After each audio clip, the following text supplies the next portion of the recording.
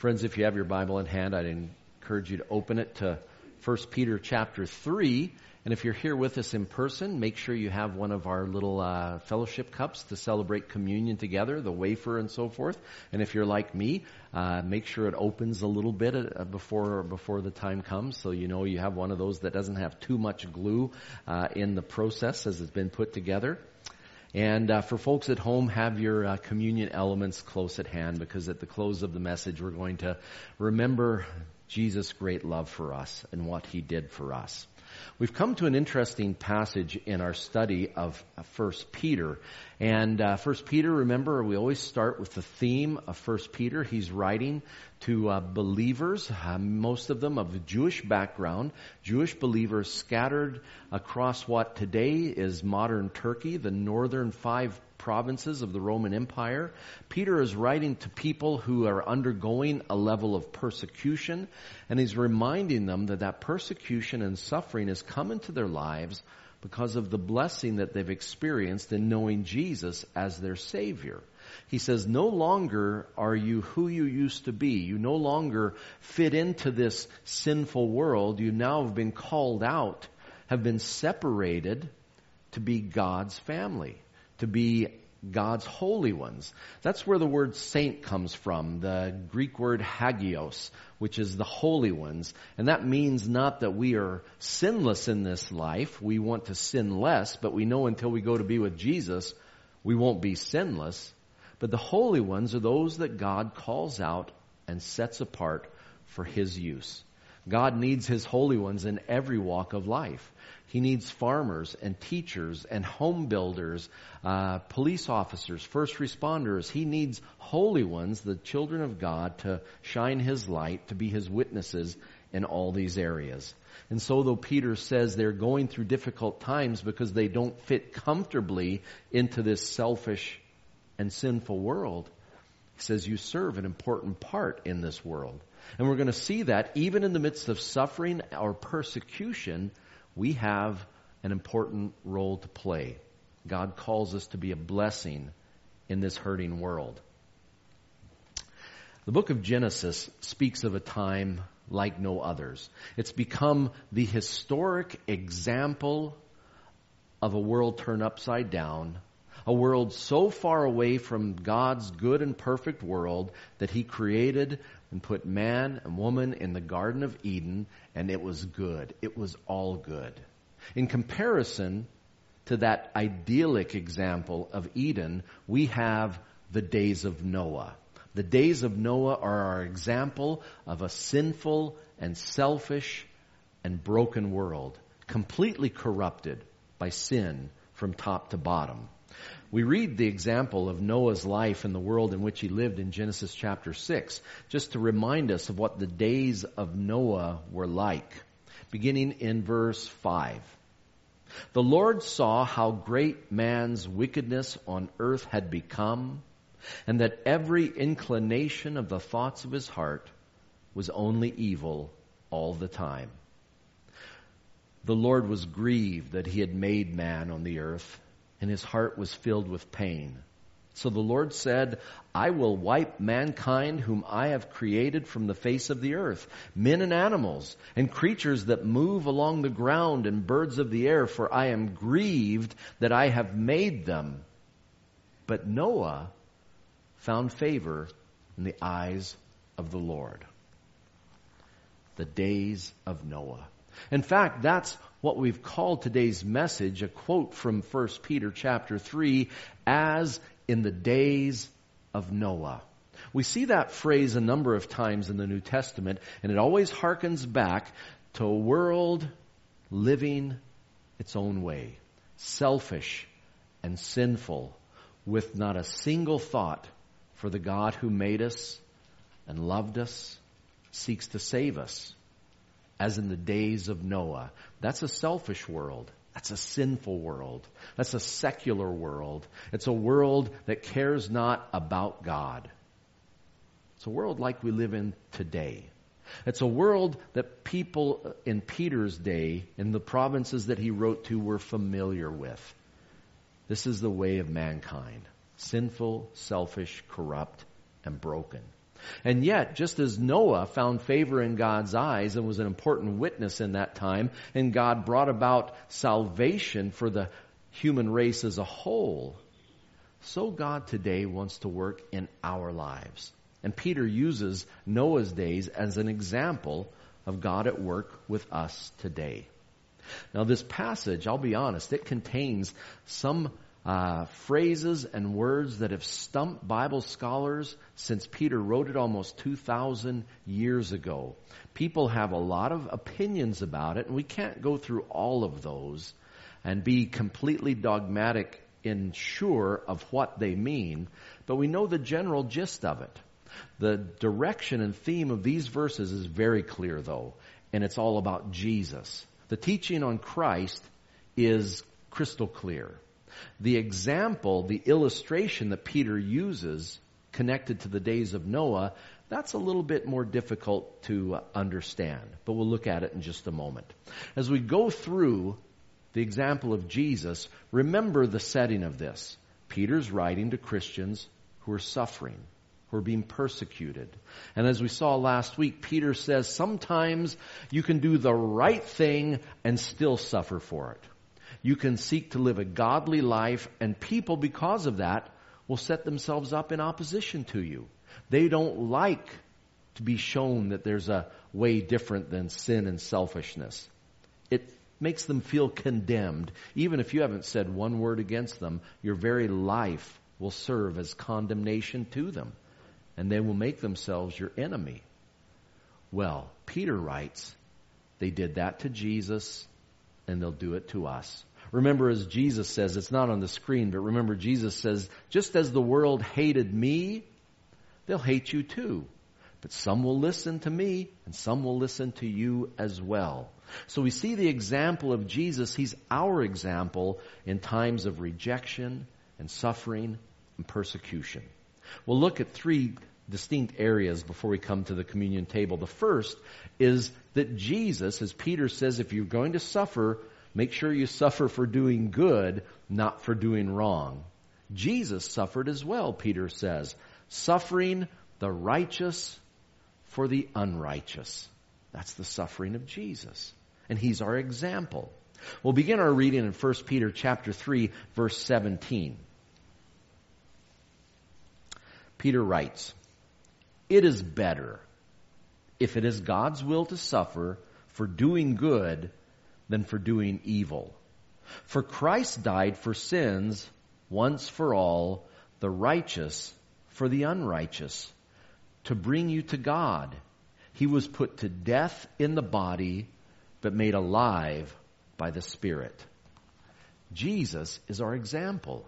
He suffered for doing good. And in his suffering, he did good. Not only was he the sinless Lamb of God, but he was sacrificed for our sin. Through his suffering and death, something wonderful was achieved. Salvation. And Peter uses that enormously important example to remind us and encourage us that even our suffering as followers of Christ can bring about good for ourselves or for others who witness our example. Just one word. There's a lot of difficult Greek in here, and I'll be the first to profess. I'm not one of those pastors who pretends to be a Greek scholar, but I'm able to read it, and I'm able to read the commentaries that are based on the Greek text, and this is tough itself. In fact, many people disagree with the way the New International Version that I've just read have translated it. That last phrase, Jesus, he was put to death in the body, but made alive by the Spirit. We say, well, that's crystal clear. That's Jesus, his death, and his resurrection. He was put to death by man in the body, and the Spirit of God brought him back to life. But that's not capital S Spirit in Greek. In fact, there are no capitals in the original language. You don't know which is speaking of the Spirit of Christ or the Spirit of man, the spiritual realm, or the Holy Spirit. This can be equally well translated, in some ways makes more sense, that Jesus was put to death in the physical realm, but his resurrection was The resurrection was in the spiritual realm. Not that he was a insubstantial ghost, but he was a glorified, glorious spiritual being, which was shown in his post-resurrection appearances.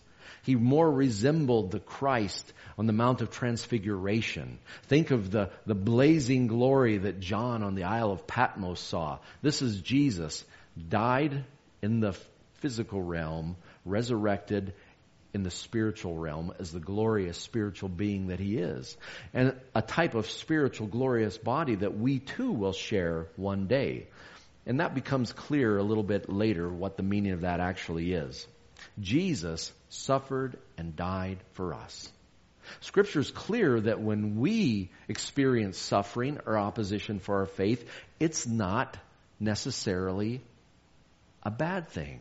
It's painful. Scripture says suffering can be God's discipline for the children that he loves, to help us to grow, to be more like Jesus. In fact, that's the positive line that the book of James takes. We've read this passage many times, but James tells us, "Consider it pure joy, my brothers, whenever you face trials of many kinds, because you know that the testing of your faith develops perseverance. Perseverance must finish its work so that you may be mature and complete, not lacking in anything."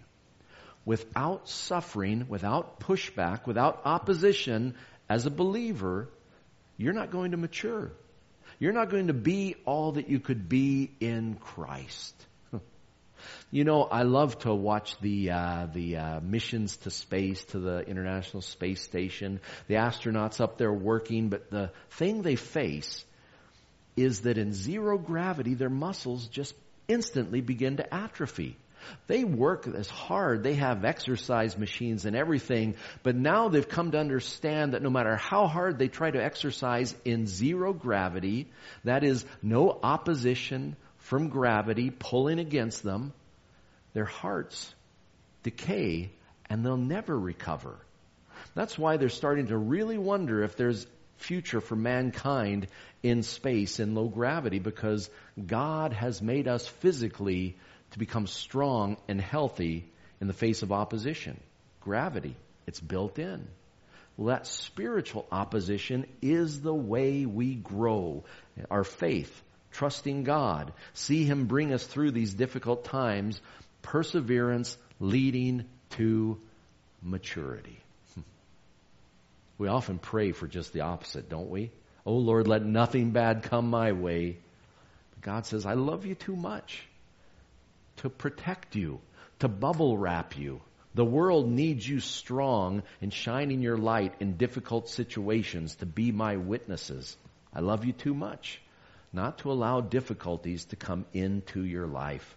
In fact, the Apostle Paul puts it amazingly in Philippians chapter 3.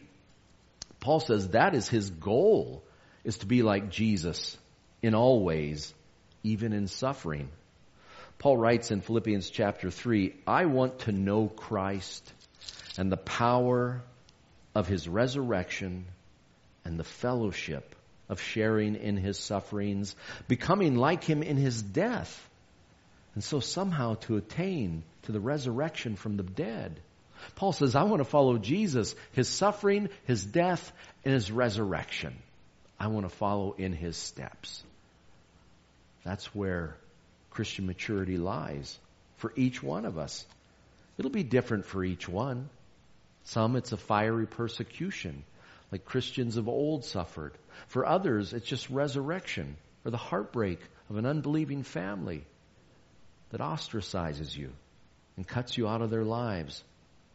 But God is with us each step of the way as we seek to follow in Jesus' steps. Jesus suffered, the righteous for the unrighteous. And as his followers, Peter says we should expect no different, but suffer for doing good. Secondly, now we bring in the illustration of the days of Noah. It's the question not only of suffering, but following Jesus in the witness he bore, witnessing that judgment is coming. Jesus in his ministry, He said, my return, my coming is going to be like the days of Noah. You're not going to see what's coming. You're going to be going on your merry way, then bam. Just like the people were shocked that they were washed away, so it will be, because judgment is coming. This type of witness doesn't seem pleasant. We always want to witness to just the positive things. God loves you and has a wonderful plan for your life. The 4 spiritual laws begin that way. And that's the good news. But you can't have the good news without the warning that if you reject God's offer of salvation, there is no hope except the expectation of judgment and death, eternal separation from the God who loves you. Witnessing that judgment is coming. 1 Peter chapter 3, we'll pick up again Peter's teaching in verse 19.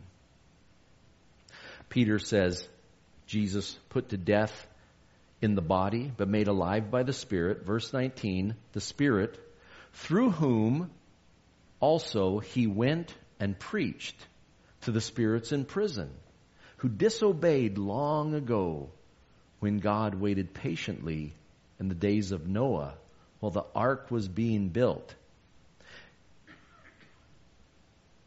In it, we'll stop right there. I think that's where we end. Yeah. It's one of those where I'll stop midway through a verse.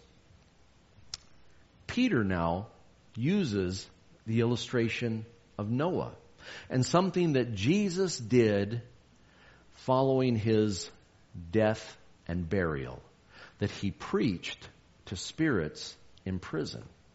Now this is the question that comes in. What exactly is Peter referring to?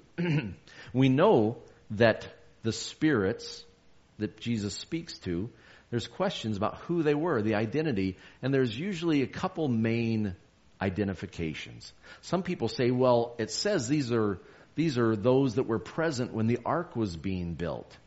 And so Jesus is preaching to the people who died in the flood. And then they get to decide whether or not to believe him and be saved, which I think is kind of odd, because if you'd been in the grave, in Sheol, in Hades for these many, many years, wouldn't you 100% accept Jesus' message? In fact, the word used for preach there, translated as preach, isn't to preach the good news. That word is the word we get the word evangelism from, the Greek word euangelizomai. This is a different word. This is a word that means pronouncement, pass judgment. Jesus is pronouncing judgment, passing judgment on spirits in prison. His pronunciation was that he was the victor, even through the cross. That God's grace could not be stopped by the grave or death. And that has now assured the punishment of these spirits in prison. Who were they? Spirits. That word spirits is not used in Scripture to ever speak of humans who have died. We're always referred to as souls. Spirits refer to spiritual beings from start to finish, angels and fallen angels, unclean spirits, demonic beings. So Jesus is speaking to fallen spiritual beings, fallen angels in chains in prison because of their sin and rebellion long ago. In about 3 places, they're spoken of fallen angels in connection to the time of Noah. That they had some sin that precipitated the sinfulness of mankind, or made it worse, that brought about God's judgment on the world, the destruction by the flood. We see it in 2 Peter. We're going to see it again eventually. We see it also in the book of Jude, that it's spoken of as well, that these spirits were involved in the days of Noah. Noah, in his time, though, was a witness by the godly life he lived, the God he followed, and what he did. In faith, he built an ark. And that ark took many years. Some people claim 120 years, but they're using the 120 years mentioned in Genesis in the wrong way. More than likely, the 3 sons were born, and that was only about 75 years or so before the flood came. But it took decades to build the ark. And in that time, Noah, which Peter refers to in 2 Peter as a preacher of righteousness, would share that judgment was coming, that he was a witness in his time. For instance, in Hebrews chapter 11, the Hall of Fame of Faith, this is how it's referred to Noah. By faith, Noah, when warned about things not yet seen, in holy fear, built an ark to save his family. By his faith, he condemned the world and became heirs of the righteousness that comes by faith. Noah preached in the face of a sinful generation. As we saw at the beginning from Genesis 6, in the days of Noah, every inclination of man's heart was to sin. But where did the prisoners in chains come in? Many people connect it back to Genesis chapter 6, the sons of God taking daughters of men as their wives. Some of the Jewish teachers in the intertestamental times between Old and New Testament, they believed that those were fallen angels, had sexual congress with humans, and produced a strange spiritual human hybrid. And they identify that as the Nephilim that are mentioned in Genesis chapter 6 as a race of giants. But the Nephilim weren't destroyed by the flood. They show up in the book of Numbers during the time of the Exodus. When the spies went into the land, they saw Nephilim. We see a giant later in Goliath and among the Philistines. And so we're not sure if those are connected at all. We do know, though, that they were involved. They were involved somehow in what was going on in the days of Noah. Matthew chapter 24, Jesus speaking of the days of Noah himself. Matthew chapter 24, we'll put it up on the screen, verses 38 to 40. Jesus said, "For in the days before the flood, people were eating and drinking, marrying and giving in marriage, up to the day Noah entered the ark. They knew nothing about what would happen until the flood came and took them all away. That is how it will be at the coming of the Son of Man." Jesus used it again to say that life was going on apart from God. These people thought it would never change. It was their own way. They'd made the world in their own image. They had become their own God. And Jesus said it ended suddenly for them. The angelic involvement, we're not sure what it was or what form it took, but in the book of Jude, which is only one chapter, so when you say Jude 6, you're saying verse 6. Jude 6, referring to these beings, says, "And angels who did not keep their positions of authority, but abandoned their own home, these he has kept in darkness, bound with everlasting chains for judgment on the great day." So we know these spirits imprisoned, chained in darkness, are waiting the judgment day. And Jesus, during that process of burial, resurrection, and ascension, Jesus went and proclaimed victory over these imprisoned angelic beings. Some people say, well, were they in hell? Did Jesus go to hell? Remember, it says in the Apostles' Creed that he descended into hell. Scripture never says that. We know that Jesus led captivity captive in his train, but that's Jesus taking those faithful who are in the temporary abode of the faithful dead. Jesus referred to it as Abraham's bosom, or the side of Abraham, the father of faith. He took these faithful who were waiting for their salvation till the day Jesus paid for their sins on the cross. He took them home with him to heaven when he ascended. And part of that ascension and glorification and exaltation was Jesus proclaiming victory over these fallen angelic beings. Moses was our example of faith in the face of a sinful world. We'll see it again in a few weeks, but in 2 Peter chapter 2, verse 9. Peter uses the example of Noah being saved from a sinful situation, a sinful world, as well as Lot being saved from the destruction of Sodom and Gomorrah, faithful being saved out of a sinful situation. In both of these examples, Peter sums it up by saying, if this is so, then the Lord knows how to rescue godly men from trials and to hold the unrighteous for the day of judgment while continuing their punishment. A reference once again to sinners awaiting the final judgment, as well as fallen angelic beings are waiting for judgment. So the point Peter makes in this passage is that Jesus is faithful. He's faithful to save, and He's faithful to judge the wicked. God is faithful in both of those, salvation and punishment.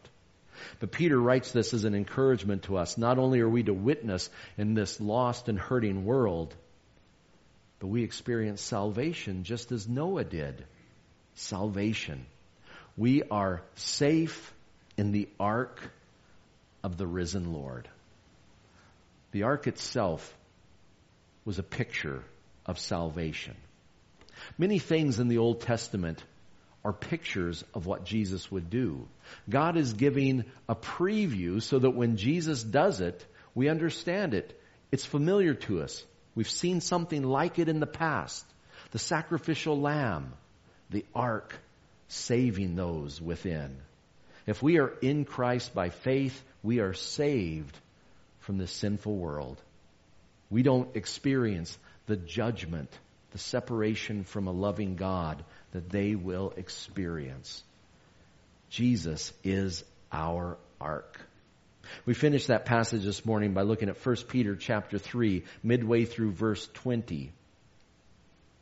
Speaking of the ark, Peter continues, in it, only a few people, 8 in all, were saved through water. And this water symbolizes baptism that now saves you also. Not the removal of dirt from the body, but the pledge of a good conscience toward God. It saves you by the resurrection of Jesus Christ, who has gone into heaven and is at the right hand with angels, at God's right hand, with angels, authorities, and powers in submission to Him. They're all beneath Him. The glorious angels who praise Him, the angels imprisoned waiting judgment on whom He's pronounced their judgment. They are all beneath the exalted Lord. This quotes the book of Psalms where the Lord says, sit at my right hand, all your enemies will be beneath your feet. This is the victory of Jesus. And we have a part in it. He is our ark. Just as 8 were saved from the flood, now you who are in Christ through faith are saved. Saved from sin and death. What's it mean that you're saved through baptism? As Baptists, we should point to that and say, see, you got to be baptized. But that's not the water baptism. In fact, Peter makes that very clear. He says it's not physically the body going in water that washes you clean. The word baptizo means to be immersed into. The spiritual meaning of baptism is that through faith, you are in Christ. When God looks at you, He sees you in His Son. You're saved. You're in Jesus, the ark of the risen Lord. And that comes through faith in Christ. Not a physical ceremony, but by putting your faith in Jesus alone and what He did for you on the cross to win your salvation. Of course, that's made very clear in passages like Romans chapter 10 that we quote often. Verse 8, what does it say? The word is near you. It is in your mouth and in your heart. That this, the word of faith we are proclaiming, that if you confess with your mouth Jesus is Lord and believe in your heart that God raised Him from the dead, you will be saved. For it is with your heart that you believe and are justified, and it's with your mouth that you confess and are saved. Peter's writing to people, though the world seems to be set against them, they're safe in Christ. He says, even if you suffer for doing good, take heart. Jesus suffered. Jesus rose. Jesus was exalted. All angelic beings are beneath his feet. And you're safe in Jesus. Scripture teaches, friends, not only are you saved, but you're kept. I've often imagined what it would be like to be with Noah and his family in the ark, tossed about in the stormy ocean, the world swept away, but being safe in the ark, taking care of the animals, what it would have been like. Well, this is where we find ourselves today. Though the storm may rage outside, we see a world that seems to be turned upside down, consumed with selfishness, denying that anything like truth even exists. And yet we are safe in the arms of Jesus. And we're kept in the arms of Jesus. Because Jesus says he's our good shepherd. And as his sheep, he will not lose one of us. John chapter 10. Jesus said, "My sheep listen to my voice. I know them, and they follow me. I give them eternal life, and they shall never perish. No one can snatch them out of my hand. My Father who has given them to me is greater than all. No one can snatch them out of my Father's hand. I and the Father are one." Safe in Jesus. Friends, this is an encouraging passage. No matter what you face, if you have trusted Jesus as your Savior, God will bring you through. He'll not bring you through by the skin of your teeth. He will bring you through stronger, more mature, and more like Jesus as we follow in his steps. As Paul says, to know him, to share in his suffering, to follow him in his death, and somehow, someday, rejoice as we share his resurrection.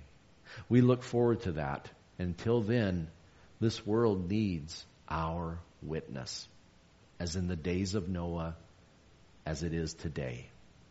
And now, friends, as we've talked about suffering and witnessing and the salvation we share, let's come to the Lord's table and remember what price Jesus paid for it. Let's pray, and then we'll share the Lord's Supper together. Heavenly Father, Lord, we cannot fully comprehend what Jesus did for us as he took our sins to the cross, the righteous suffering for the unrighteous, the Lamb of God who takes away the sin of the world. Lord, we live in a day like the day of Noah. Lord, people not knowing the judgment is coming, living life for selfish pleasure, giving no thought of God who made us, our eternity that hangs over each one of us. Lord, in these days, just as Noah was a preacher of righteousness by his actions and by his words, Lord, you call us as your children to be witnesses to Jesus' love and respectfully and gently give reason for the hope we have. Lord, may each one of us be your missionaries today in this world, as Noah did in his world so many years ago. Father, this is all made possible to us today for Jesus, what he did for us.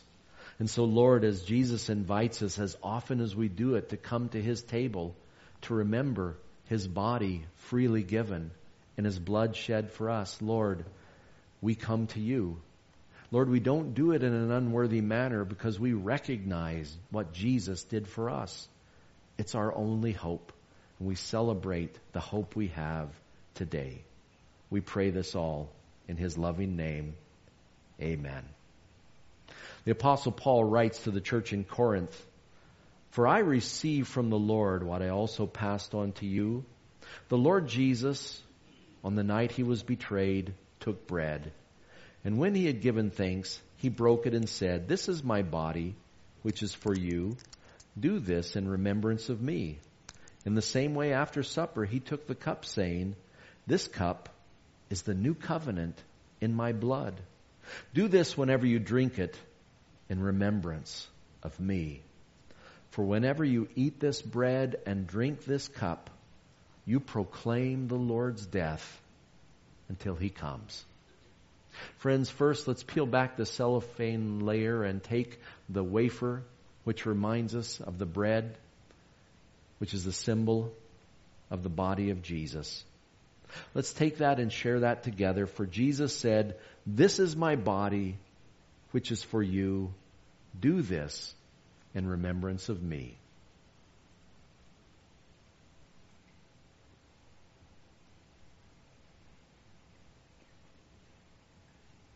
Amen.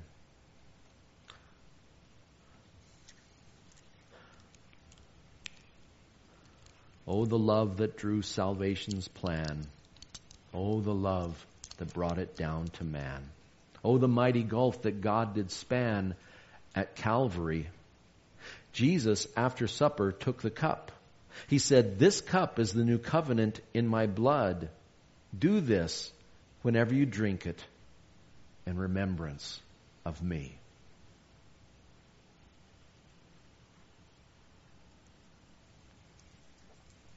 Amen. Friends, I'd ask you to stand with me as we're dismissed in prayer. Heavenly Father, we say thank you. Thank you for the body and the blood of your precious Son, freely given for us. Lord, through Jesus' suffering, the righteous for the unrighteous, he brought salvation to a sinful and lost world. And now, Father, as we remember what Christ did for us, let us go from this place of worship to our places of ministry. Lord, you have prepared people to hear this week from your children. Lord, may they see in the lives we live and in the words we say, may they see hope for them in a lost world. Lord, bring many, many more into the ark of salvation as they put their faith in Jesus. We pray all of this in his precious name. Amen.